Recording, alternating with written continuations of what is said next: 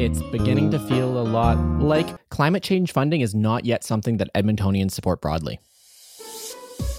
This week, City Manager Andre Corbould let us know that the majority of Edmontonians aren't on board for climate change funding.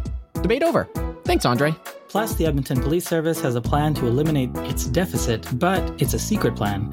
And councillors table nearly 70 capital budget amendments. Hi, I'm Troy. I'm Mac. And we're Speaking Municipally.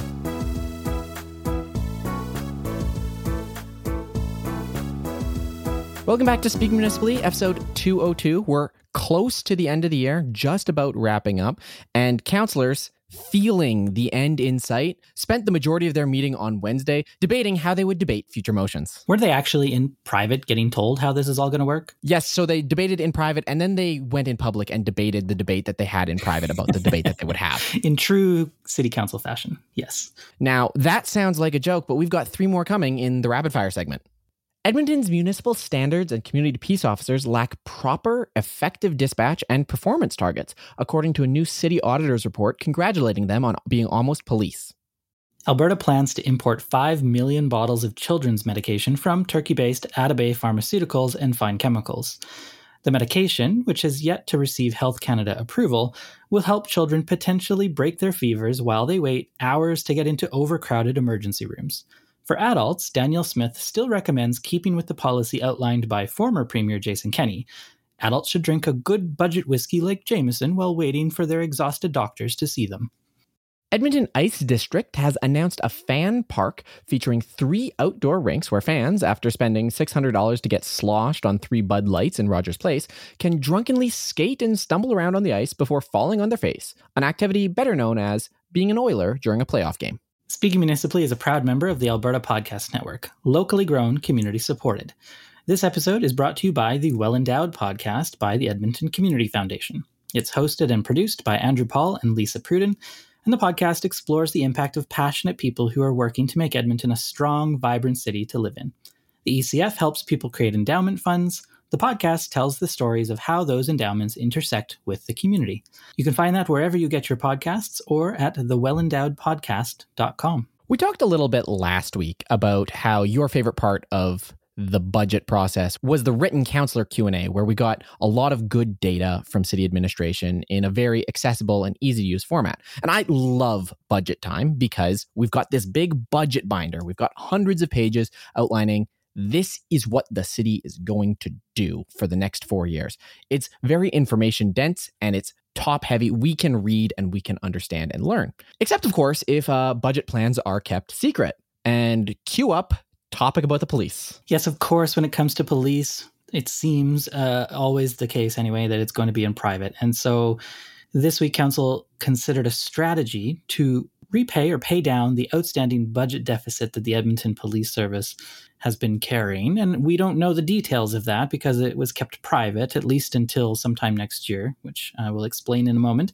But this came about because after a few years of surpluses in 2019, 2020, the EPS rung up a huge deficit in 2021 for various reasons. They reported at the end of the year a little over $7 million loss. What happens when the Edmonton Police Service has either a surplus or a loss is it goes into something called the EPS Operating Reserve. So this is a separate account that was created alongside the implementation of the funding formula in 2018. There's a policy for this reserve, of course, and it says that if it should fall into deficit, that a strategy needs to be brought forward with the Police Commission to City Council for approval, and they have to repay it within 3 years. And so that's what came to City Council this week. And there's a couple of interesting things that stood out to me.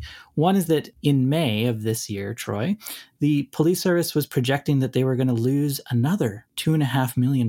So we're going to end the year in deficit by another $2.5 million by the end of the calendar year, which would have, further increased the deficit, which was by that point already almost $3 million. So we'd be, more than $5 million in the hole that would have to come from somewhere, would have to be paid back. Just, a few months later in September, they're now projecting that they will actually end up with a little bit of a surplus, a little over $2 million for the calendar year, which will be used to pay down the deficit and reduce it to about $850,000. So, the numbers are whatever. It's a podcast. It's hard to put the number straight in your head. What was interesting to me is they did like a huge flip from a deficit for the year to an increase for the year. And I wondered why that would be. Why would there be this big change? Any guesses, Troy? Well, could it have something to do with all the money we gave to the EPS? Right you are. It does.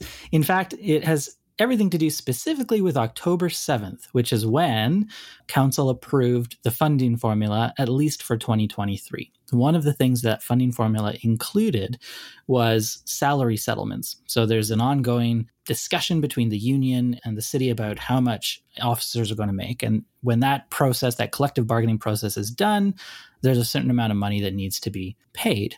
Prior to October 7th, the Edmonton Police Service thought that they would have to cover those salary settlements. And so they started putting a little bit of money aside in order to cover the cost of that. And then on October 7th, when council approved this funding formula, it shifted responsibility for that to the city itself. And so the police service was able to say, actually, this money that we've been putting aside, we don't have to put aside anymore because the city's going to pay for that. Therefore, we can use the money we've already put aside and stick it into the deficit to reduce that deficit. So when you were speculating off the top about when this report may become public, was that speculation based on we can't reveal this information because it would upset the collective bargaining process? This is the reason, the argument in this case for why they kept that report private is because they don't want the amounts that are in there to be made public. They don't want the information, the details about the strategy to be made public until that collective bargaining process is done. So Councillor Rutherford, who asked a bunch of questions about this at council, also made this request and an amendment to the motion to ask the clerk to work with the commission, the police commission, to review in Q2 of 2023 whether or not they can make this report public at that time, because they think by then collective bargaining will be sorted. And it was interesting during the debate because Councillor Principe was one of the only other people who was asking questions, and every one of her questions seemed to have one goal in mind, which is to keep this information private for as long as possible. She even asked Commission Chair John McDougall if this would be detrimental to make it public. And he said, no, to the contrary, we think it's good. We are always advocating for transparency, and we think it should be public as soon as we can release it. I mean, when you're cosplaying as a counselor who's elected to care only about the police, without actually reading and understanding the documentation, it might sound like you always have to agree with the police. But it's important to actually ask the police beforehand what you're agreeing to. I suppose that's the takeaway there. No doubt. So as I said, Councillor Rutherford asked most of the questions about this. And her main question was, look, you put money aside for most of the year. Why didn't you just keep doing that until you got the deficit to zero? Instead of, well, she argues there's no actual plan in the strategy that is private to pay down the remaining $850,000 within 3 years. The police basically have said, trust us, is what she's indicated with her questions and her comments on the record. So that's kind of interesting. It's the salary settlements that really stood out to me, Troy, and that's what will come back in the new year because, of course, if you recall, when we were talking about the funding formula, Mayor Sohi in particular was quite concerned about salary settlements, and now we know why. What is the point of the policy requiring the EPS to pay down the deficit within 3 years when it appears, just using this year's money as an example, there's wild swings and the EPS seems to be able to cover anything quite easily? It didn't seem like this salary settlement was a particular stressor on the Edmonton Police. It seems like they were handling it, and yet now they got this extra boatload of cash, which we don't even know about yet. When we were talking about increases for the police funding formula, the salary settlement was this nebulous question. And it looks like we won't even know until next year how much money we're giving the police on top of all the other money we've agreed to. I guess we have to assume at this point that it's going to be, something smaller than what they put aside for the year. So, up to $5 million, maybe, let's say, which is not insignificant, although it might feel that way, given the amount of money that we continually give to police. And just to your point about the wild swings, when this policy came into play and they created the reserve, it was alongside the 4-year funding formula. And the whole point of that entire exercise was to try to provide predictable, stable funding. The reserve seemed like a sensible thing at the time to help address things that happen that are out of their control in any given year that might cause a surplus or a deficit. As we know, that has not remained the case, that things are stable and reliable, and we do see these wild swings. Speaking of lies that the funding formula sold us, one of the assets of passing a funding formula for this year was that we wouldn't get service packages. And lo and behold, with the capital and operating budgets, there is many a service package being proposed by the Edmonton Police Service. Yeah, the police have proposed $132 million in capital projects. And they say these are critical projects that are unfunded over the next 4 years. And I'm pretty sure my memory is correct here, Troy, that the chair of the Police Commission, John McDougall, when they were having that debate about funding formulas, said something to the effect that I don't believe any service packages will be brought forward if this funding formula goes ahead. And yet here we are in the thick of budget with another more than $100 million in funding requested. And that's just on the capital side. Speaking of $100 million for capital, we talked a little bit about percentage increases and how those translated to dollars. And we reached out to the city and got a little clarification. So one of the key metrics to remember in all these budget discussions is how much does this bag of money translate to my taxes at the end of the line? And the city said that for about every $100 million that's borrowed, that's equivalent to 0.4 or around 0.5% increase on the end property tax load. And that's for debt servicing. And that's sort of the primary connection between the capital budget, where we might fund things with debt, and the operating budget, which is what is actually impacted when we talk about your taxes going up or down. The other connection the city pointed out to us is that some of the things they approve on the capital budget side have operating impacts, of course. And so there's about $57 million worth of operating funding from previous capital budgets that's included in this operating budget. So those are the two connections. There's a debt service cost when we take on debt to build things that goes into the operating, and there's also, the cost to operate the infrastructure that we're building. And of course, even that 0.4% increase for debt servicing, that won't be front loaded on 1 year. For example, something like the bike plan, where it's funded $200 million out to 2030, that's the capital cost required. Well, you wouldn't load 0.8% in year one. It would be gradually increased over the years as the project develops and progresses. That's right. Yeah. Well, of course, I might have teased a lead right there. The bike plan is coming up as an item of debate. As you're listening to this, dear listener, it will have already happened. We're recording Thursday evening, but it is the first item of debate Friday morning. So we will likely get councillors voting on it. And what will they be voting on? Well, that's the effect of the nearly 70 capital budget amendments that council made Wednesday evening. And I believe, looking at this list, I might be wrong about this, but I'm pretty sure, Troy, that the most amendments on this list are related to the bike plan. The very first one was from Mayor Sohi and seconded by Karen Tang, and it asks for the bike plan as previously outlined, Approach 1, to be approved with funding from tax-supported debt. And then we have a whole series of additional amendments from Cartmel, who tried to reduce it to $30 million. Councillor Rutherford tried to increase it to $200 million. Pretty interesting range of numbers that have been thrown around for this bike plan implementation. The big things that are at issue in this bike plan debate are two things. One, the option that they're selecting, and two is the bucket of money. So there's three options for the bike plan, and what it comes down to is basically consultation and implementation. Option 1 of the bike plan is fast, fast, fast. Let's do this as fast as possible. So think like the downtown bike grid, where it's temporary infrastructure and it's adaptable. Consultation-wise, for this option 1, the city plans to just kind of like install it and then deal with the consequences and adapt with it, which is appealing to me. Yeah, for sure. This contrasts with option 2, which is bureaucratic nightmare bike plan. I think I would characterize it as. It is the sort of PDDM model. It's they plan, they design, they consult it to death, and then they build a subpar product at the end. That's option 2. And none of the councillors have proposed option 2, just to be clear. Correct, yes. The other one at debate is option 3, which is administration's preferred option as well. And it is sort of a hybrid where some of the easy wins would be done via rapid implementation, but some of the longer out, more complicated implementations because, not everything is straight 90-degree roads. Sometimes you have constraints. Those would be planned with more of the typical city process and installed as more permanent infrastructure. So those are the three options. And then there's a bucket of money associated with each of those. To fund the bike plan sort of in total by 2030 would cost around $200 million. So that's where Mayor Sohi's initial motion for $100 million came from. It's, okay, the first 4 years, let's fund half of it, $100 million.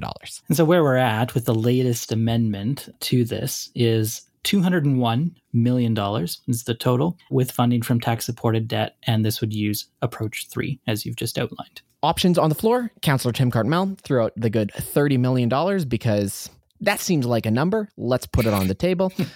Councillor Karen Tang, without really justifying her reasons at all or adequately exploring it, said, I want to do what Councillor Tim Cartmel did, but make it 50 instead.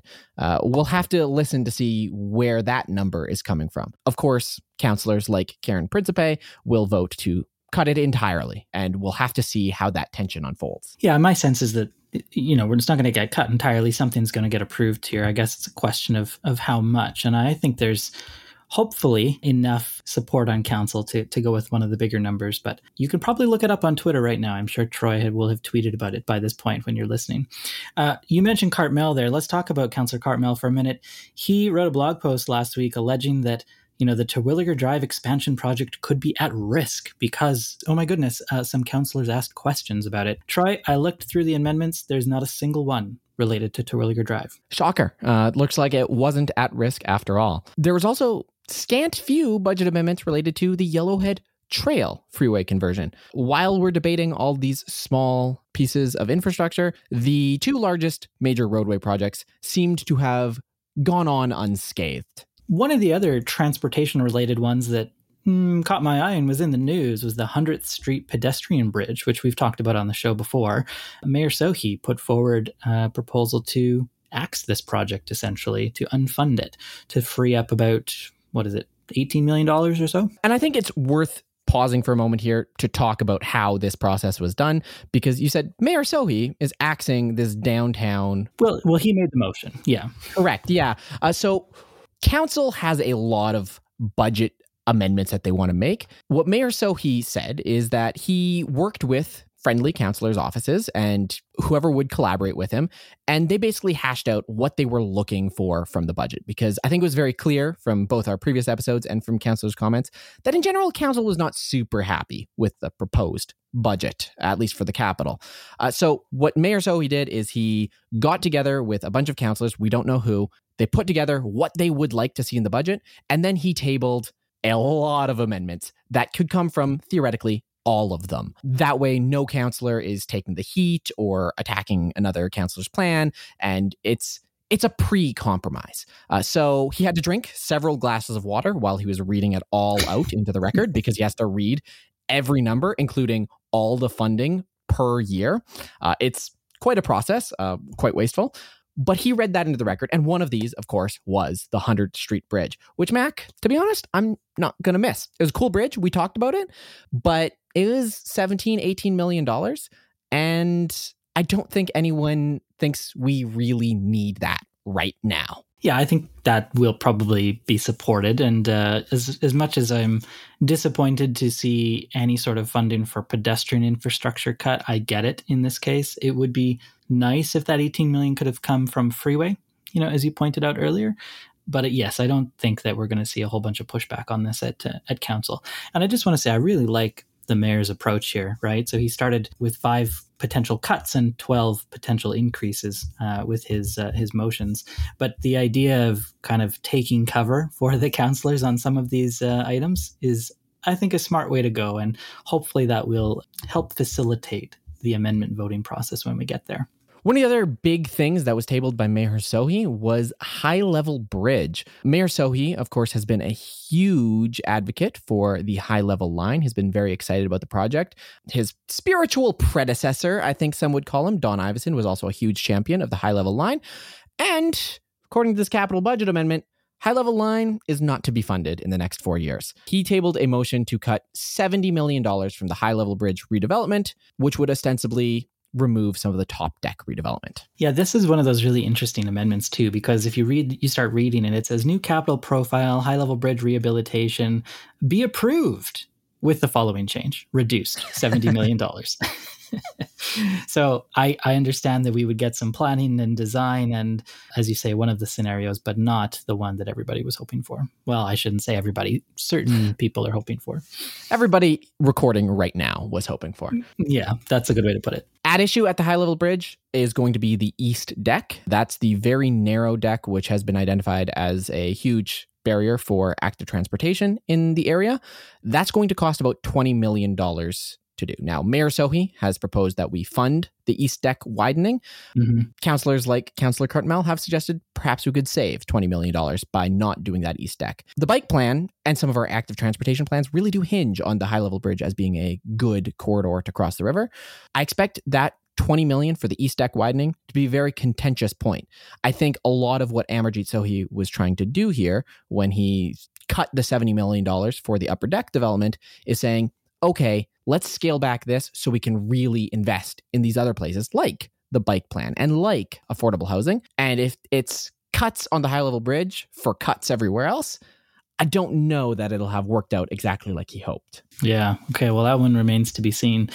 Sounds like Councillor Cartmel might be a bit of a lead of opposition to some of these active transportation ones. And if I had to hazard a guess, I would think that he was holding Michael Jans in his mind when he was concerned about Terwilliger Drive. As we pointed out, Councillor Jans did not propose an amendment to cut that, but he did propose cutting the William Horlock Park Rehabilitation Project by $50 million. This one caught me a little bit out of left field, and I think also caught council a little bit out of left field. Horlock Park is, a widely celebrated park, and the redevelopment is long overdue. This motion only got tabled because it got one of Andrew Knack's signature democracy seconds. When a motion is clearly not going to receive a second, Andrew Knack will second it just so it can get on the floor and be debated for democracy, as he likes to say. So if you're Michael Jans and you're receiving that democracy second, you got to know it's going to be a 12-1 vote. I guess we'll find out. I mean, I feel like this came about because of consternation, and I think a lot of councillors have heard quite a bit of anger about the idea that the park is going to be closed for 3 years for this rehabilitation project. I don't think that means we need to not do the rehabilitation. I just wish we could find another way to do it without completely shutting the thing down. Don't let public consternation about anything affect your budgetary planning, at least not if you're city manager Andre Corbould. This week, Andre Corbould, the city manager, was talking to council about climate and what the city is doing or not doing on the climate file. And Mac, I think I would characterize this as completely galling and unprecedented, the comments that he made. Yeah, I mean, shocking, surprising, pick your adjective. Essentially what Andre Corbould said is that there aren't enough people concerned about climate change for it to have made its way into the budget. And he said that the folks that spoke at the budget public hearing were, quote, clearly climate people, climate action folks, advocacy folks, and activists, end quote. And he suggested to council that until we've heard from 1 million people about why this needs to be in there, it doesn't seem like a priority. Troy, my math is pretty good most of the time. There were not 1 million people eligible in Edmonton to vote in the last election. Here's where I'll stop you, because a lot of people picked up on this 1 million comment. And I said the same thing about when Jason Kenney was premier and Rachel Notley was trying to dunk on him. When there's so much to legitimately dunk on, you don't need to grasp at straws. Andre Corbould, in his comments, was clearly not saying that he needed 1 million total people to show up. He was trying to say that the entire city wasn't speaking with a unified voice that they wanted climate change. Okay, sure, let's give him that. It's still completely inappropriate and not his place. We don't need to misinterpret what he's saying in order for this to be arguably what I would call a fireable offense. Council has directed that climate change is super important. Council has declared a climate emergency. Council has passed the energy transition strategy. Council has passed the city plan, all which require dedicated climate action. Council has required a carbon budget, and the carbon budget says we are not doing what we need to do. So for Andre Corbould to get in front of council and say, I didn't follow your direction because I don't feel, and he used the word feel, that Edmontonians are quite there yet. He's not elected. It's not his job to feel what the population is thinking. It's there to execute council's policy directives. And I think admitting in front of council that you declined to do your job, that seems a little bit galling to me. Absolutely. And, yes, you're correct about the million number, but, even if we just think about percentages, the city has probably engaged Edmontonians about climate change almost more than anything else over the last number of years in developing all the different plans that you mentioned. And a really significant number, 70%, 75% have all said that the city needs to act on climate change. I still think it's a bit inappropriate to try and make it sound like we need to have everybody on board with this. That's not the way that any of this works. And he then also tried to, highlight some of the things the city is doing already on climate change, as if that's enough. But I agree with you. I think this is a huge problem for council. I think they were really surprised by his comments. You can kind of hear that in the clips that were shared on Twitter. And if you go back and listen to that meeting, I mean, after his comments, there was this uproar online. And then on December 5th, he issued a statement clarifying his comments. He didn't apologize for what he said. He apologized for creating the impression that the climate crisis is not as real as it is and that Edmontonians are not concerned about this. So not exactly an apology, but more of a recognition of the facts here, which is that City Council and Edmontonians both want to see action on climate change. Yeah, you saw councillors push back in the moment for his comment. Councillor Wright saying, that's a really high bar to set for consultation. And councillors like Ashley Salvador saying, we've heard through surveys and through electoral processes that Edmontonians are very, very much on board with climate change. Yeah. I think this democratic process is being reflected in the amendments because, cut to today, Amarjeet Sohi, the mayor, has tabled several climate-focused capital budget amendments, and we're sure to see operating budget amendments focused on climate tabled in the upcoming week. This is a clear issue where council is saying, no, we have heard from the population, we're going to execute this direction, and we're going to amend the budget. And you may hear that and say, okay, well, this is a good news story. Why do we care?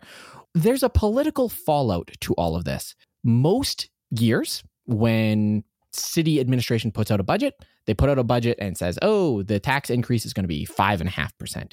And then council puts their big boy pants on and they says, okay, we wanted all these things, but let's cut this back. The inverse is true this year, where council has said they wanted all these things. The city manager neglected to put them in the proposed budget and announced a 3.5% property tax increase. That's going to be higher. While you said that Mayor Sohi had tabled some cuts in the capital budget, for example, the additions outweigh the cuts. We are going to be increasing this budget.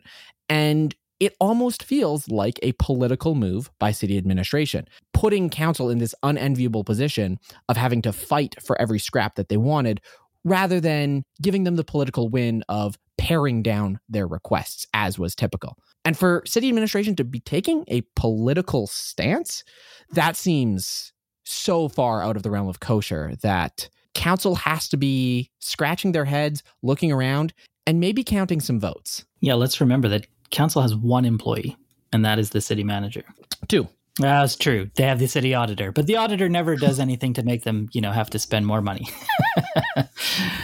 Just to give a bit of clarity on what Mayor Sohi proposed, one of those climate-related amendments he suggested was called Climate Resilient City Facility Upgrades. This would be deep energy retrofits of City of Edmonton facilities to the tune of $53 million over this 4-year capital budget. This is, I think, a really strong recognition of the fact that almost anything we approve in this budget is not going to be enough based on the research that has been done and the amount of investment that is required.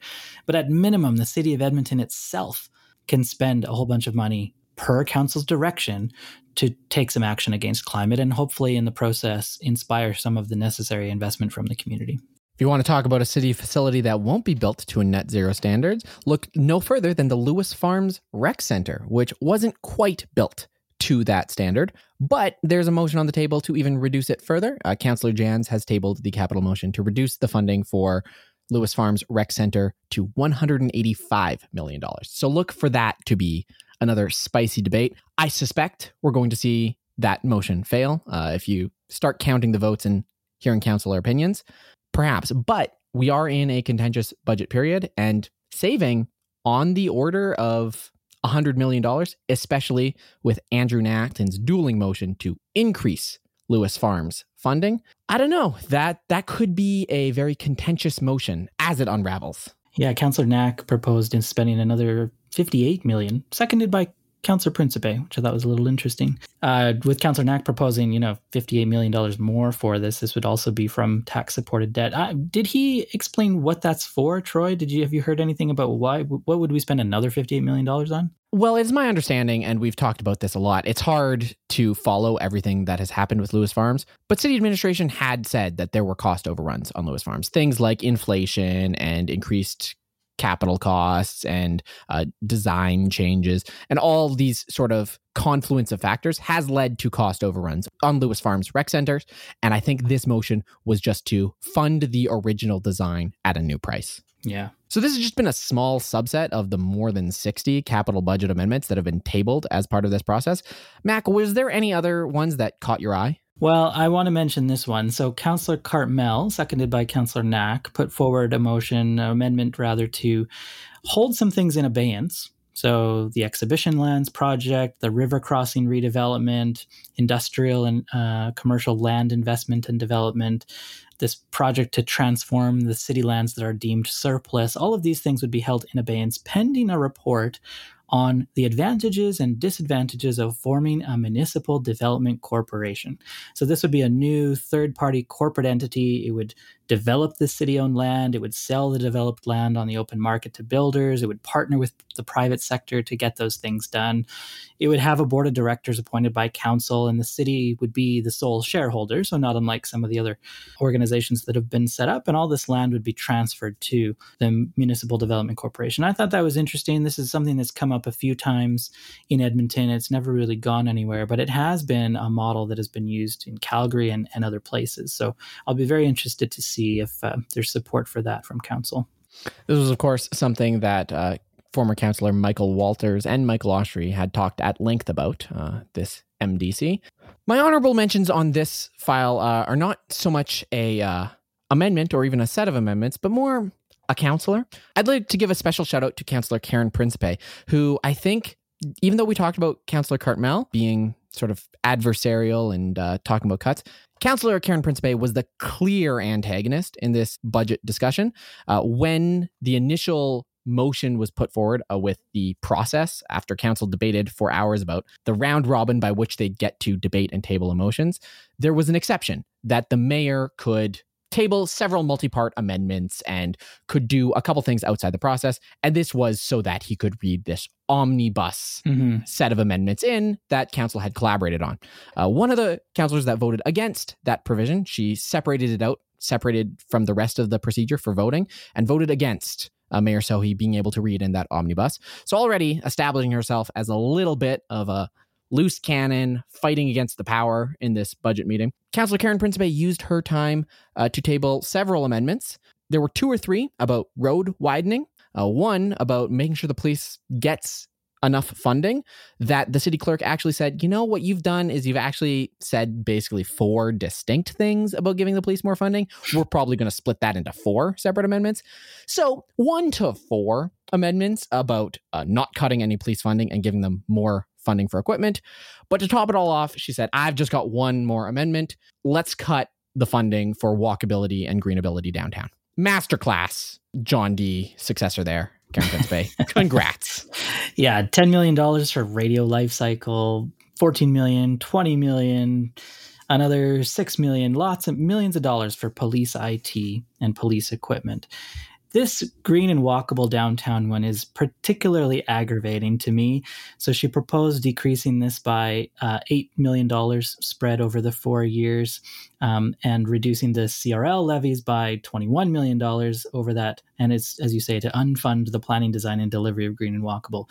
This is one of the few things in the original CRL that was really for the people who live and work and use downtown. It wasn't a building. It wasn't an arena. It wasn't any of those kinds of things. Green and walkable was supposed to be the thing that we got, if we sucked it up and we paid for the new arena, we would get these really necessary improvements to downtown to make it a more walkable place, to make it a more accessible and inviting place.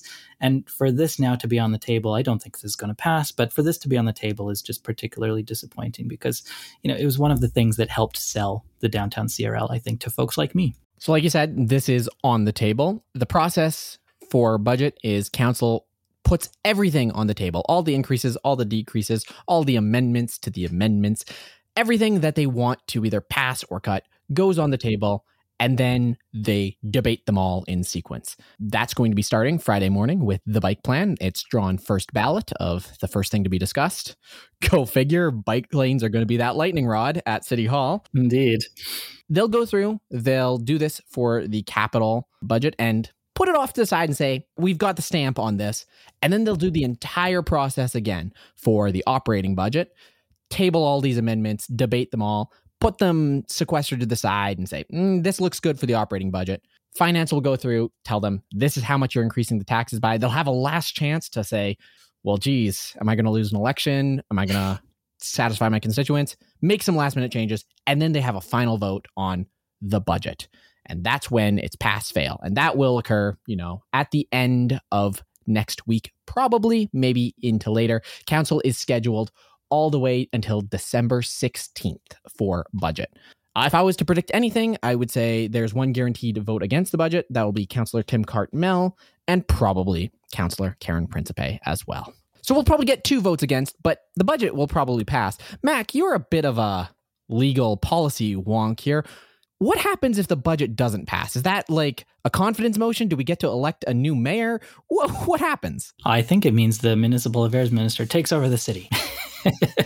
No, they must pass a budget, at least for 2023. I mean, they're not required to use a multi-year budgeting process like council does, but at least for 2023, we must pass the budget by the end of the calendar year. And the end of the calendar year is a perfect time to look at your power bills and decide, hey, do I got to switch to Park Power? This episode's brought to you by them. They're your friendly local utilities provider in Alberta. They offer internet, electricity, and natural gas with low rates, awesome service, and profit sharing with local charities. Albertans have a choice of who they pay their utility bills to, and Park Power is happy to provide free, no obligations comparisons. And if you decide to switch providers, it's easy, and you can feel good knowing that you're supporting local business and helping to give back to your communities with your utility bills. You can learn more at parkpower.ca. We've only scratched the surface, Troy. Lots more budget to come. And we won't take any more time. We'll be back next week. Until then, I'm Troy. I'm Mac. And we're Speaking Municipally.